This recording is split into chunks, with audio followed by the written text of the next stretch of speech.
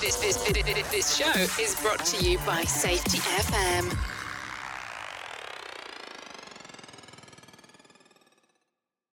The following program is rated for mature audiences. It may contain adult language, adult situations, and frank safety discussions. The names and certain details have been changed to protect the safe and the unsafe. But believe me, every item in here is true. When you think about the ancient title of knight, what do you think of? Someone who is honorable, brave, helpful, and chivalrous. Many of those old orders still exist, and they help people unify and develop leaders in the community. In March 2020, at the beginning of the pandemic, Safety Knights was formed. It's an online community created by and for safety professionals. I joined and was blown away. We share information to develop and support leadership within the safety community. Our members come from all areas of safety, and the best part of all of this? It's free. We are not like some of those other safety groups that charge money or are subject to the whims of censors and group administrators. Visit Safety Knights at safetyknights.com. That's Safety Knights, and Knights is spelled with a K. Today on Safety Wars, gases, vapors, fumes, dust, and mists in construction.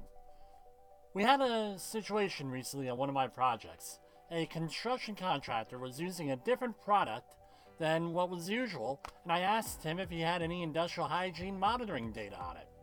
In my experience, the product that he was using required respirators. He said no, in the strongest terms, everything on F. He said there's no requirement for any monitoring or sampling, and why would we do it anyway? We're doing it outside, therefore it's safe.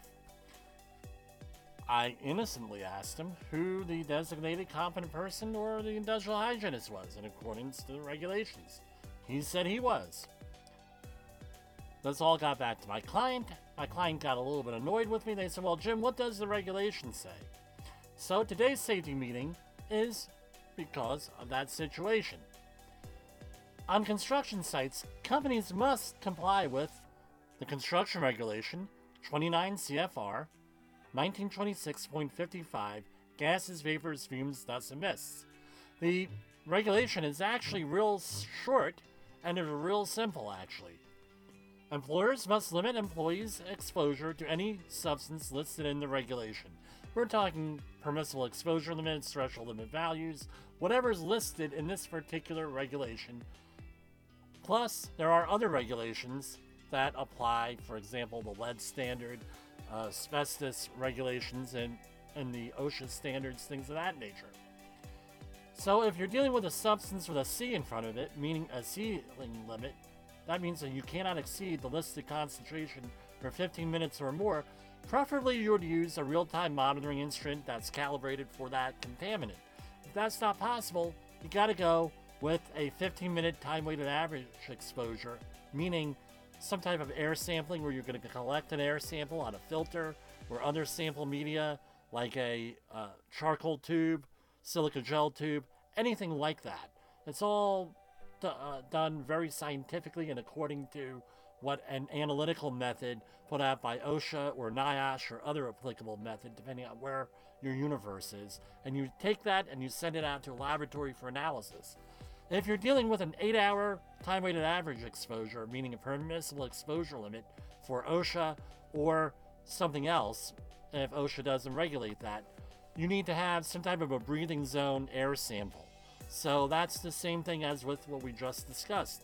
A sample has to be collected and sent out somewhere for analysis. And what else you have to do? You have to protect your employees through the hierarchy of controls.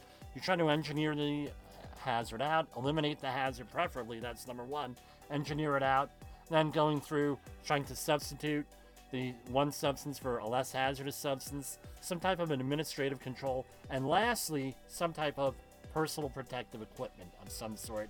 Usually with the PELs, you're always dealing with a respirator of some sort, and if you're going to be issuing respirators, you have to go and comply with the respirator standard in 29 CFR 1910-134. What else do you need for this regulation? You need to have some type of competent industrial hygienist, that's with a small I, industrial hygienist, or some other technically qualified person. In our case here, the foreman that was designated as this competent industrial hygienist probably wasn't competent. There are several exemptions in this regulation that are covered in other regulations like asbestos and a couple of other chemicals. So what was our resolution? We had an assessment done, and it turned out that they did need respirators for this activity, which I pointed out to begin with, even though they were outside. So either this guy was trying to cover for, they knew it was dangerous, so hey, we'll just tell the employees, hey, you're outside, don't worry about it. Or he just didn't know, or maybe he was being lied to by his management. But here's what the thing is. This job went out for bid. That means an estimator has to go out and take into account employee safety. In this case, the estimator did not. And I suspect that he realized that he needed to supply respirators because magically all these respirators appeared. But he was hoping that someone on my end would not say anything, and that's not like me. I'm probably going to say something and be polite about it, about doing this. What's the moral of the story? You're a safety person. Got to go through the safety data sheets. Compare them to the regulatory requirements. In this regulation and other regulations, there might even be a local regulation dealing with this chemical or any number of chemicals that you need to comply with. You need to reduce the liability for your company, but more importantly, you got to protect the worker, create a better, safer workplace for everyone.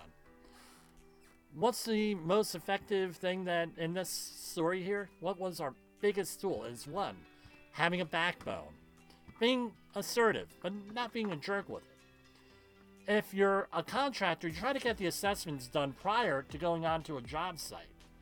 You need to account for it in your bids, and just don't hope that you're going to have that safety person or someone who's on paper a safety person but who really isn't failing to do their job. Right? You're counting on persons not doing their job. Don't be that person not doing their job. And the other thing is this: if you need an audit done, give us a call. Drop us a line. Jim@safetywars.com. That's my email address. For Safety Wars, this is Jim Polzel.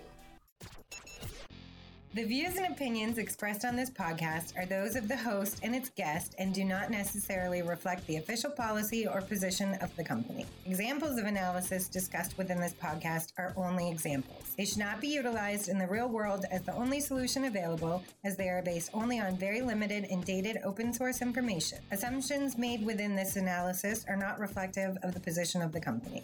No part of this podcast may be reproduced, stored in a retrieval system, or transmitted in any form or by any means, mechanical, electronic, recording, or otherwise, without prior written permission of the creator of the podcast, Jay Allen.